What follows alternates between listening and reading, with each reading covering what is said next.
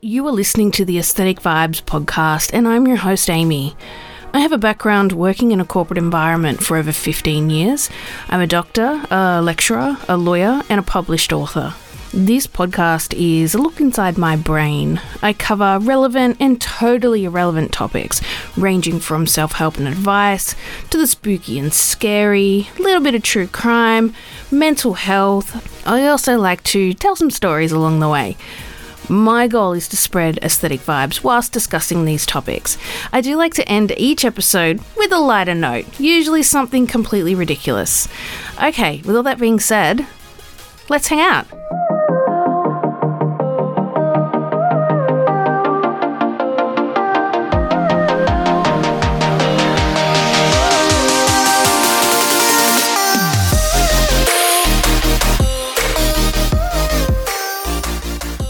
Welcome to today's episode. I think there is a common misunderstanding and stigma attached to the terms anxiety and depression. So today I'm going to discuss both in more detail. It's a very educational based podcast today, and I will provide some tips and hints on how I effectively deal with both anxiety and depression. Please note, disclaimer, I'm not a medical professional, and I am simply sharing information that I have found, and I'll explain where I've found it from and some of my own personal experiences. Okay, let's go.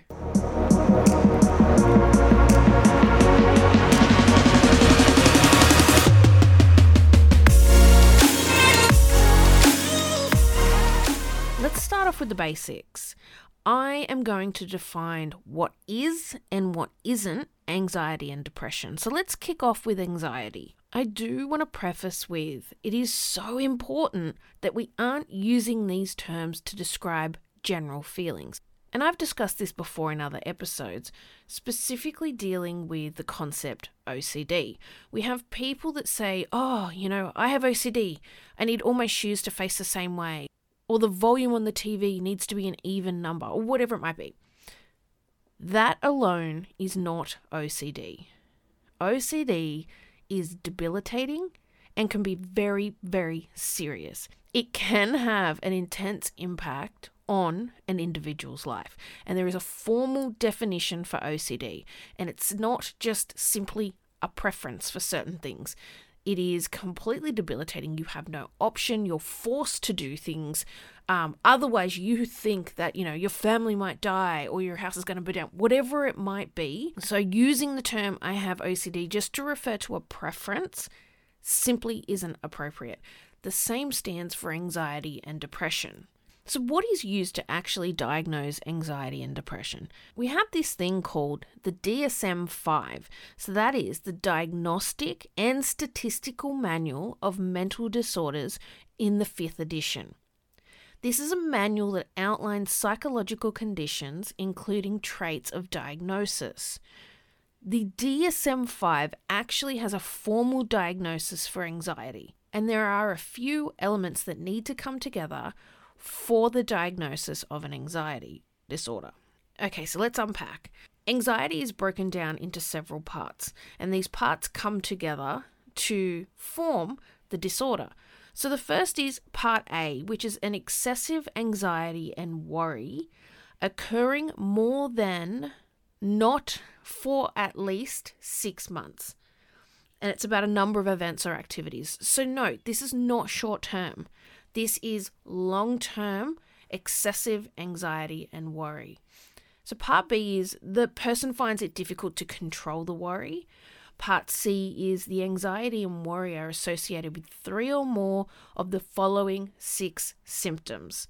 So we've got restlessness or feeling on edge, easily fatigued, difficulty concentrating, or maybe the mind goes blank constantly, an irritability, a muscle tension, and sleep disturbance. Whether that is falling asleep, staying asleep, getting to sleep, or restless, unsatisfying sleep. Part D is the disturbance is not better explained by another medical disorder. So for example, panic attacks in panic disorder, or negative evaluation in social anxiety disorder.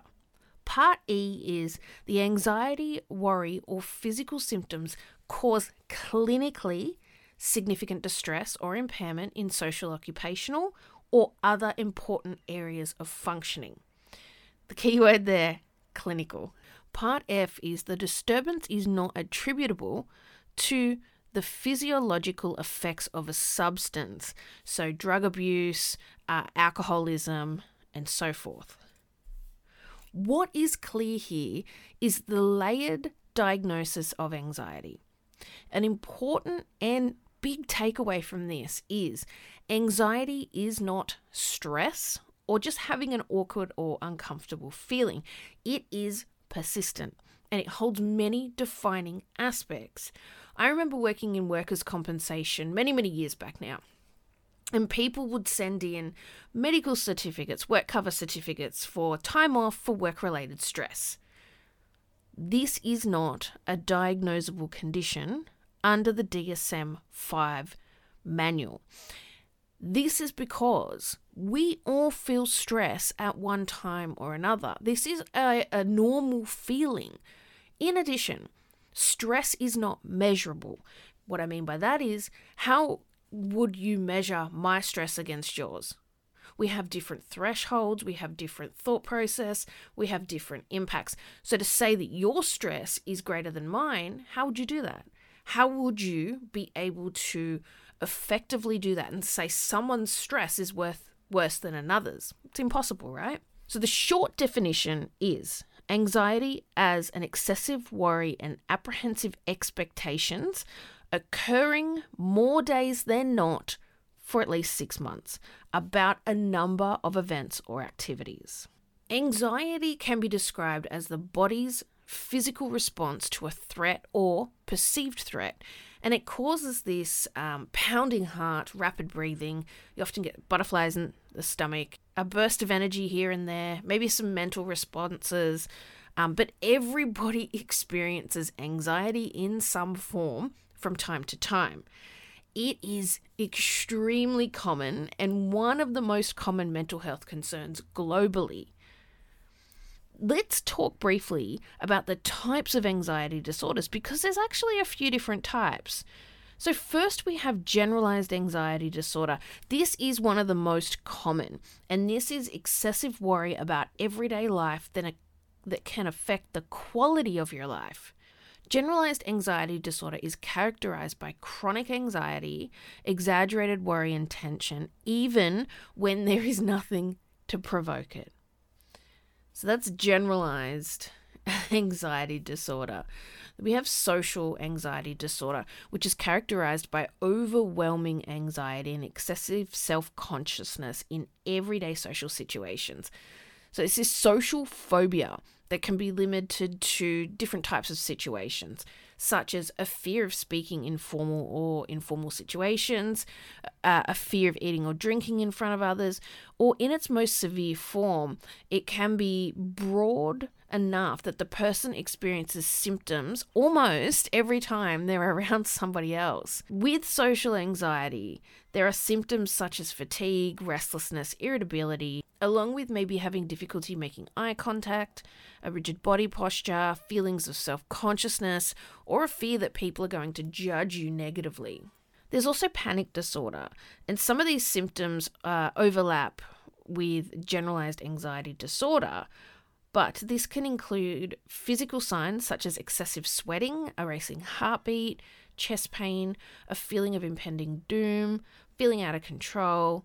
Basically, a panic disorder is an anxiety disorder and is characterized by unexpected and repeated episodes of intense fear, along with those physical symptoms that I mentioned. So that's those heart palpitations, shortness of breath, dizziness, and so forth.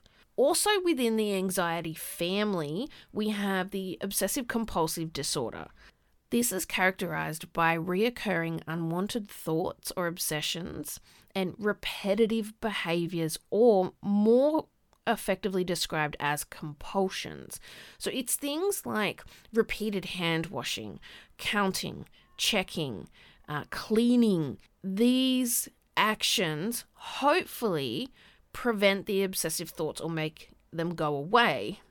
However, not usually the case. They become part of a ritual and they only provide temporary relief. So not performing them each and every time increases anxiety. So see how that is not simply a preference. It is things that are completely compulsive that can't be contained. Another in the family is PTSD, so post-traumatic stress disorder. And this is a disorder that can develop after exposure to terrifying events or a single event or an ordeal in which there was physical harm occurred or being threatened. Traumatic events can also trigger PTSD. Okay, great. So we've got anxiety and its family of conditions.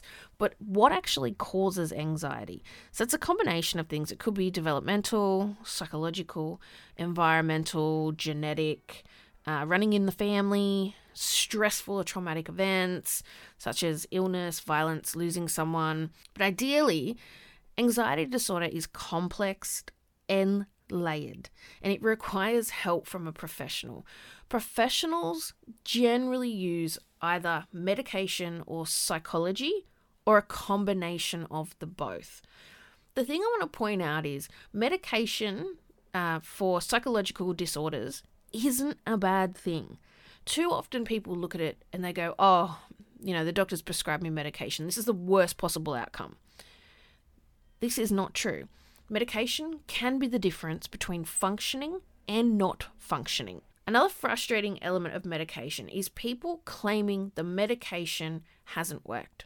In some instances, they might take it for a couple of weeks, up to maybe 4 weeks, and then they go, it's not working, and they stop taking it. Medication can take a considerable amount of time before it is effectively built up in the body to start working, because your body has to go from having 0 of it up to the recommended dosage, and this can be progressive. So stopping your medication at any point in time might mean that it's going to impact your treatment, and then you'll have to go back to the drawing board and start all over again. So treatment is not complete until your health provider advises it is and you are safe to not be on that medication. Anxiety can be short-lived or chronic. So when I use the word chronic, this is not a level of severity. It is in fact ongoing. So chronic when it comes to mental illness refers to ongoing. At times we can tell what has triggered the anxiety, and other times we have no idea. So now that we have a view on truly what anxiety is, it's really important now to understand how to break the cycle. So there's a few things that I personally do when I'm feeling particularly anxious. There are many other things. You can Google it and come up with a list of generic stuff. However, these are more specific aspects that have helped me at one point or another. One thing that I like to do, and one thing I force myself to do, is stop talking about it. It's the same when I have like a cold, or maybe I've got some sort of other illness, or I'm in pain. I don't sit around talking about it, and I try not to think about it, because it only makes the feelings amplified. Whereas if you're kind of recognizing and then putting it to the side and going to yourself, okay, I have to focus on other things, it can often start to fade into the background. So that's not to say squash the feelings and pretend they don't exist. It's simply, you know what? Let's not make this the center of the universe. Let's try to move on and keep ourselves distracted. You actually can train your brain to understand what triggers anxiety. This is called changing the brain pathways. So you can actually train your mind to see and recognize triggers and then move into a different space. So it's really about firstly understanding those triggers and then preparing for them. I have a problem with keeping my hands still and keeping my mind still. So for my hands, they need to keep moving. I have purchased an anxiety ring. So it sits on my my left for those who have been around for a while, you would know I do not know how to tell my left from my right. This ring sits on my left thumb, and what I do is I spin the ring. This helps with not picking at your hands, because I have a tendency to pick at my nails and to pick at my hands.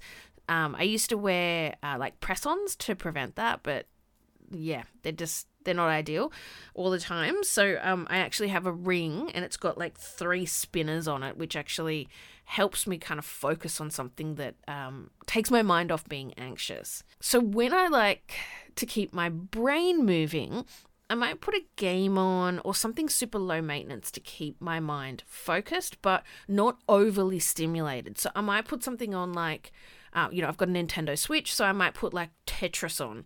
I might put, Super Mario something on that I've played a million times. I know it inside out, but it kind of keeps my brain ticking and my hands busy. I listen to ASMR. I get it. It doesn't work for everybody, and there's people that don't like it, but it works for me. So for those who don't know, ASMR stands for Autonomous Sensory Meridian Response. It is basically sounds. These sounds can be calming and focus the brain on other things rather than the anxiety being felt. So it's basically a reaction to sounds. For me, it's highly relaxing. There are certain ones that don't work for me, like people eating loudly and all that kind of crap. The ones that work for me are like the tapping, and other kind of breathing sounds or lip sounds, which really help me focus on something else and relax. The other thing is knowing there is uncertainty in this world. Allowing your mind to accept there is just stuff that is uncertain. We cannot control everyone and everything. There is a lot that's outside of our control. So it's realizing that and then being comfortable enough to put that to the side and go, you know what? There is just shit that's outside of my control. So this goes like the same, right? If someone doesn't like you, how will you change someone's thinking? Most of the time you can't. It's outside of your control. So what do? You don't associate with that person. You move on. It's stuff you can't change. The same goes for things outside of your control. Accept it. There are things that you can't control. Okay, cool. Well, I have to move on. I can't stress about it because I can't do anything about it. It's also really important that we're not there going, oh, I've got depression because my mom had it or my dad had it or my brother has it, whatever it might be. No. By blaming genetics, you are reinforcing an idea that it is what it is. There's not much that can be done about it. This is not true. This is so far from the truth. Do not blame genetics. Take responsibility for it. Don't try to palm it off and just be like, well, I'm going to be like this for the rest of my life. No, you don't have to be. And the last one for me is music. Keeping my brain busy. I love listening to music. So I will put some music on to completely distract myself, play it at the highest possible volume range, and just try to kind of disengage from these feelings of anxiousness that are rising. So it's really important that we're using terms correctly, and anxiety is no different. So throwing around words freely with no real understanding of them actually downplays the condition and those who truly suffer from the disorder. So make sure that if you are using the term, or maybe people around you are using it, that it's actually being used correctly. I have suffered with anxiety for as long as I can remember, and I have triggers, and I know what they are. So I'll share a couple with you. And look, I encourage you, you might think they're stupid, but for me, these triggers cause a real sense of anxiety that is almost outside of my control. I do have to rationalize with myself and calm myself down in most instances. But the first one is driving somewhere unknown or even remotely known and needing to park my car when I don't really know the parking situation. I get so stressed about what do I do with my car. And for the most part, I struggle to park my car. So it's already hard enough, right? So if there's limited parking and there's only difficult parks, what the hell do I do with my car? So I have a tendency of leaving early, an additional 30 minutes early, so I can sort parking. So I had to go to Newtown, which is a little suburb. It's a suburb in Sydney.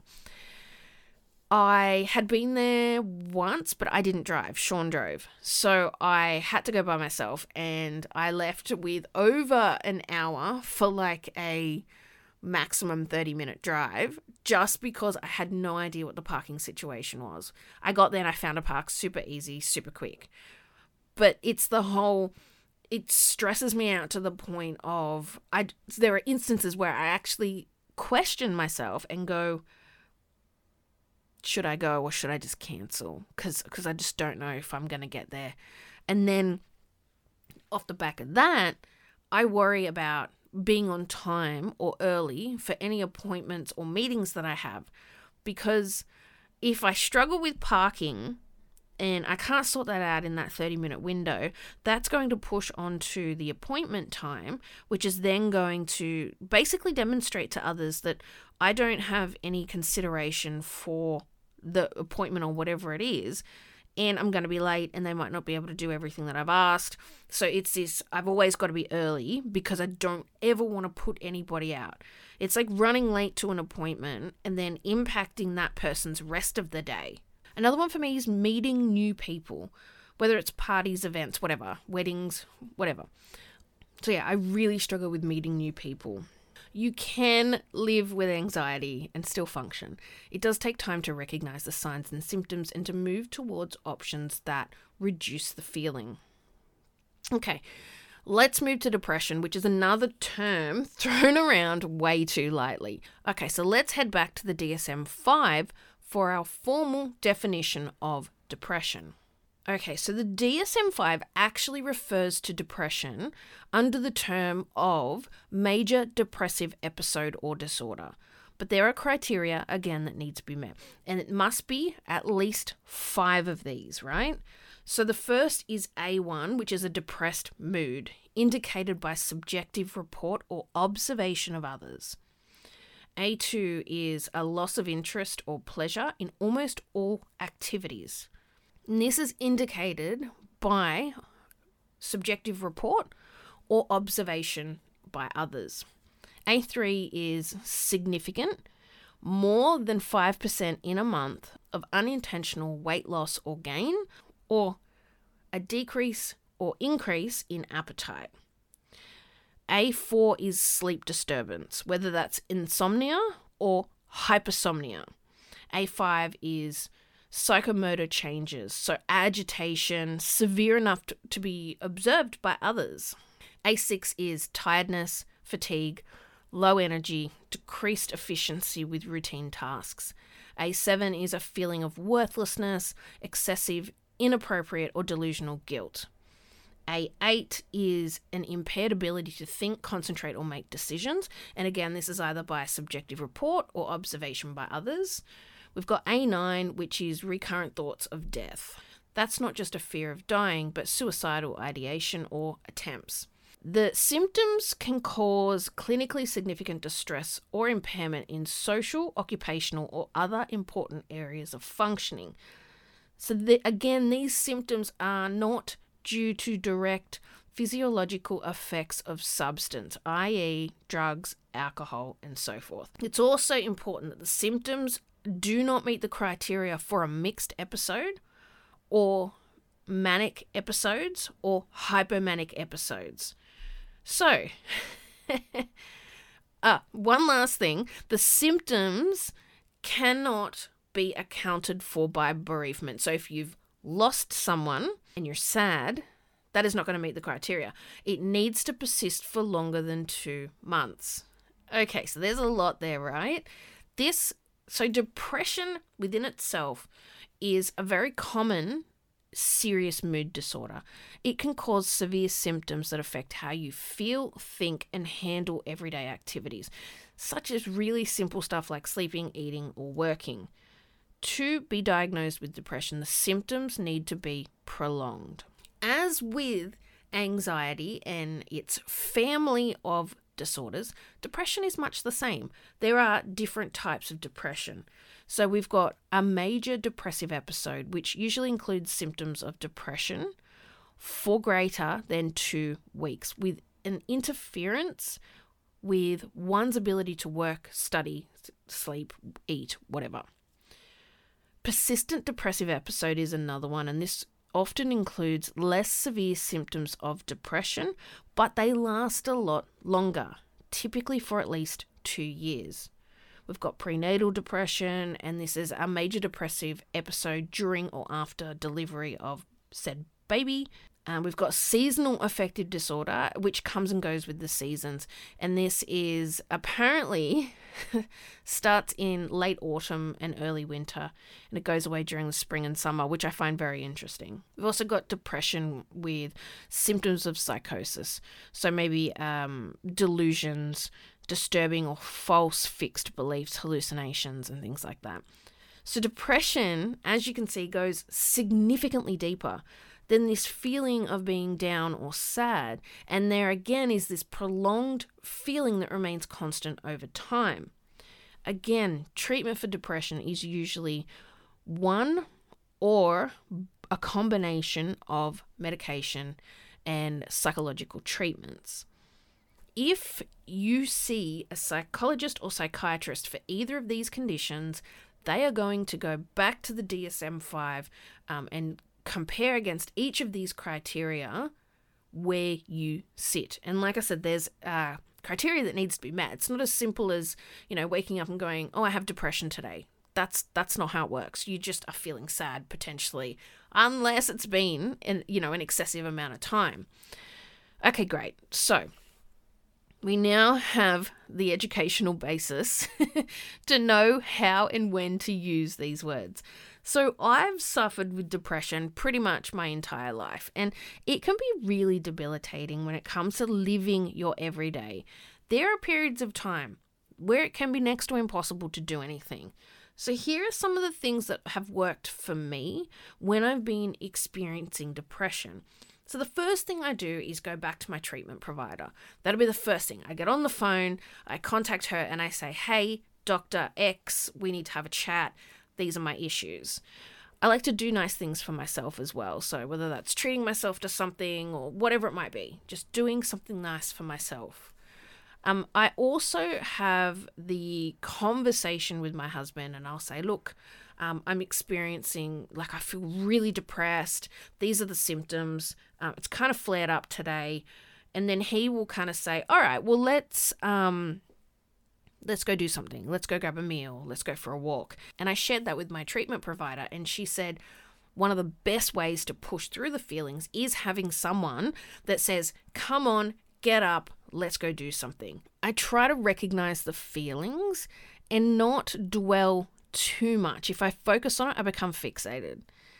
I like to watch random TV shows that I find comforting, whether it's reality TV or something that I've seen 1,000 times, but this takes my mind off things. I really like horror as a genre, so I might watch, some horror movies or a TV show or whatnot. Music, again, really helps with my headspace. Eating foods that I really like. But I think if all of this fails and, you've tried all of these aspects, let yourself feel the feelings. Sometimes it is okay to lay as a lump on the couch or in your bed and do nothing. That is totally fine. So there's no easy fix. I have a tendency to keep things to myself. I'll share them with my husband, but I'm not going to advertise that I'm not feeling great to family and friends. I find having people ask over and over, how are you feeling? What's going on? That is more stressful than I actually need at that point in time. I am also like this with most things. So say something amazing potentially could be happening, or something that I've been, dying to happen, whatever it might be, right? If it's not locked in, I am not going to tell anyone, because there's a chance it's not going to happen. And then people are going to ask me, oh, Amy, what happened with blah, blah, blah? And then you got to explain yourself over and over. I freaking hate that. So I'm the same with, if I'm not feeling great today, I'm not going to advertise it, because I just don't want people asking me over and over, oh, are you okay? How do you feel? I find it shit. I love wine. I think I've made that perfectly clear. I love it. I will feel down and go, oh, let's have a glass of wine.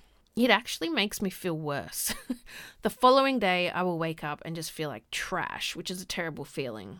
So again, this is a word that shouldn't be openly and freely thrown around without correct context. Depression is and can be completely debilitating. It's a disorder that is a terrible, terrible space to be in. And like I said, I've experienced it pretty regularly throughout my life. And look, it doesn't get easier, and sometimes it's worse than others. I also suffer with intrusive thoughts.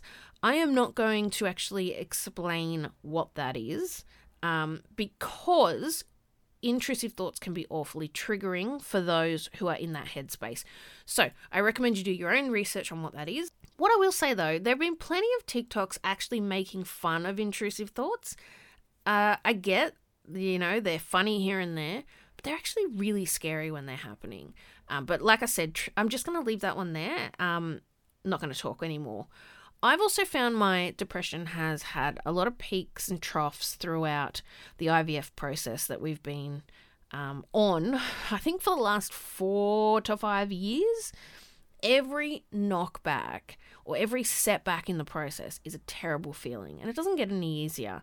I do want to do an episode on our IVF journey, but to be fair, it's such a hard topic to talk about, so I've really been putting it off. It's one of those things. I'd love to talk about it to provide awareness and maybe have some people kind of resonate and go, oh shit, that's the path that I've been on, and make people feel a little bit better about it. But on the same token, I don't know if I'm ready to talk about it yet. I've had some depression while in the workplace. I find that I have a tendency to absorb energy around me. So I often take on feelings that aren't my own, but then they become my own. It makes me quite reactive. This is something I've been working on for a long time, really only holding my own feelings and not taking on anything from those around me. So these are disorders that need to be worked on continuously. There is no fast fix. It takes a lot more to actually work through these conditions. I do hope this has shed a little light on what anxiety and depression truly are. If you are having feelings of any of what I've discussed, I highly recommend you reach out to a treatment provider. Don't ignore the feelings. Don't downplay them. You're entitled to your feelings, but you also need to recognize where you actually need help. It's very rare that we can truly manage these conditions independently and without the right support unit.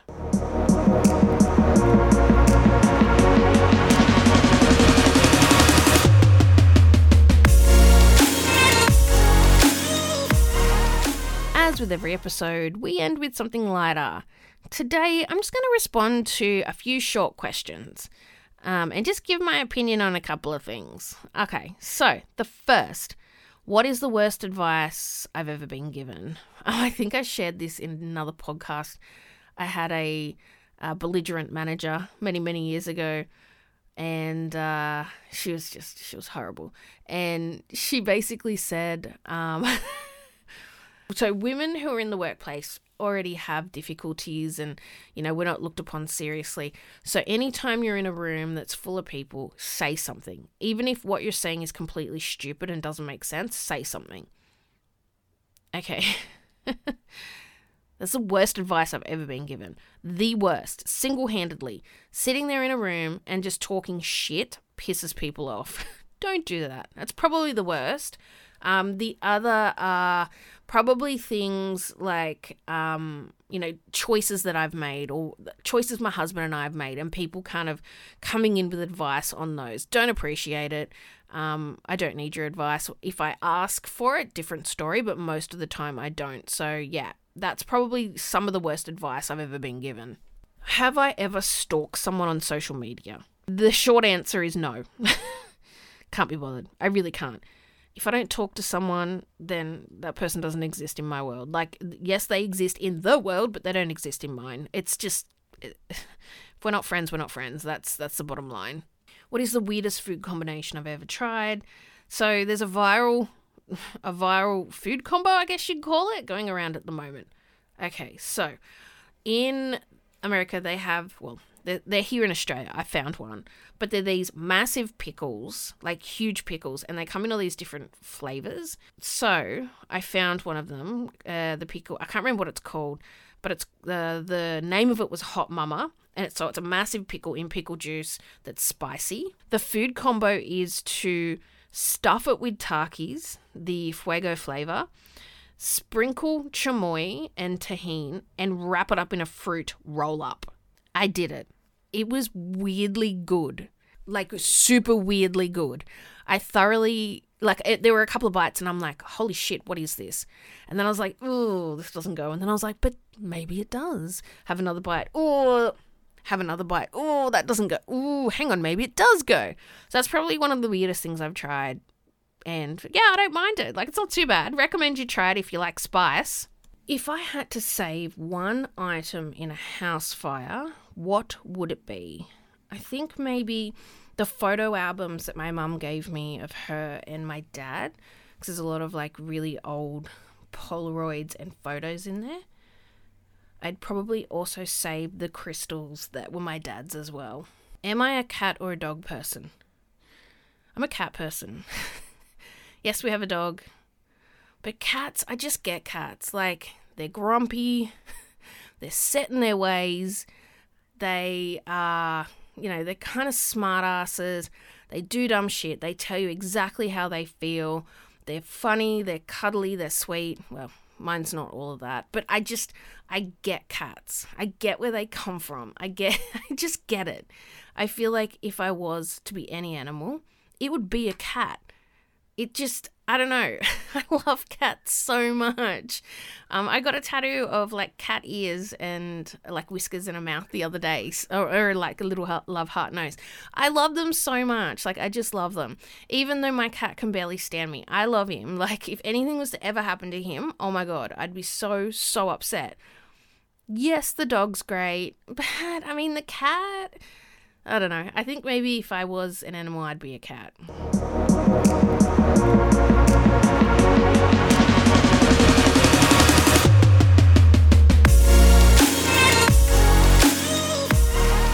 Well, that's a wrap. I hope you enjoyed today's episode. It was more so educational with a touch of personal experience, but I hope that I've been able to shed some light on both anxiety and depression. Join me next time when I discuss the topic, am I having a midlife crisis? This is a much lighter topic.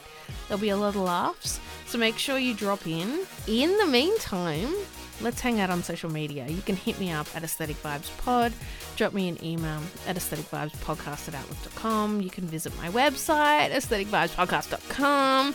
Hit me up on TikTok, Dr. Ames Kelly. I think that's it.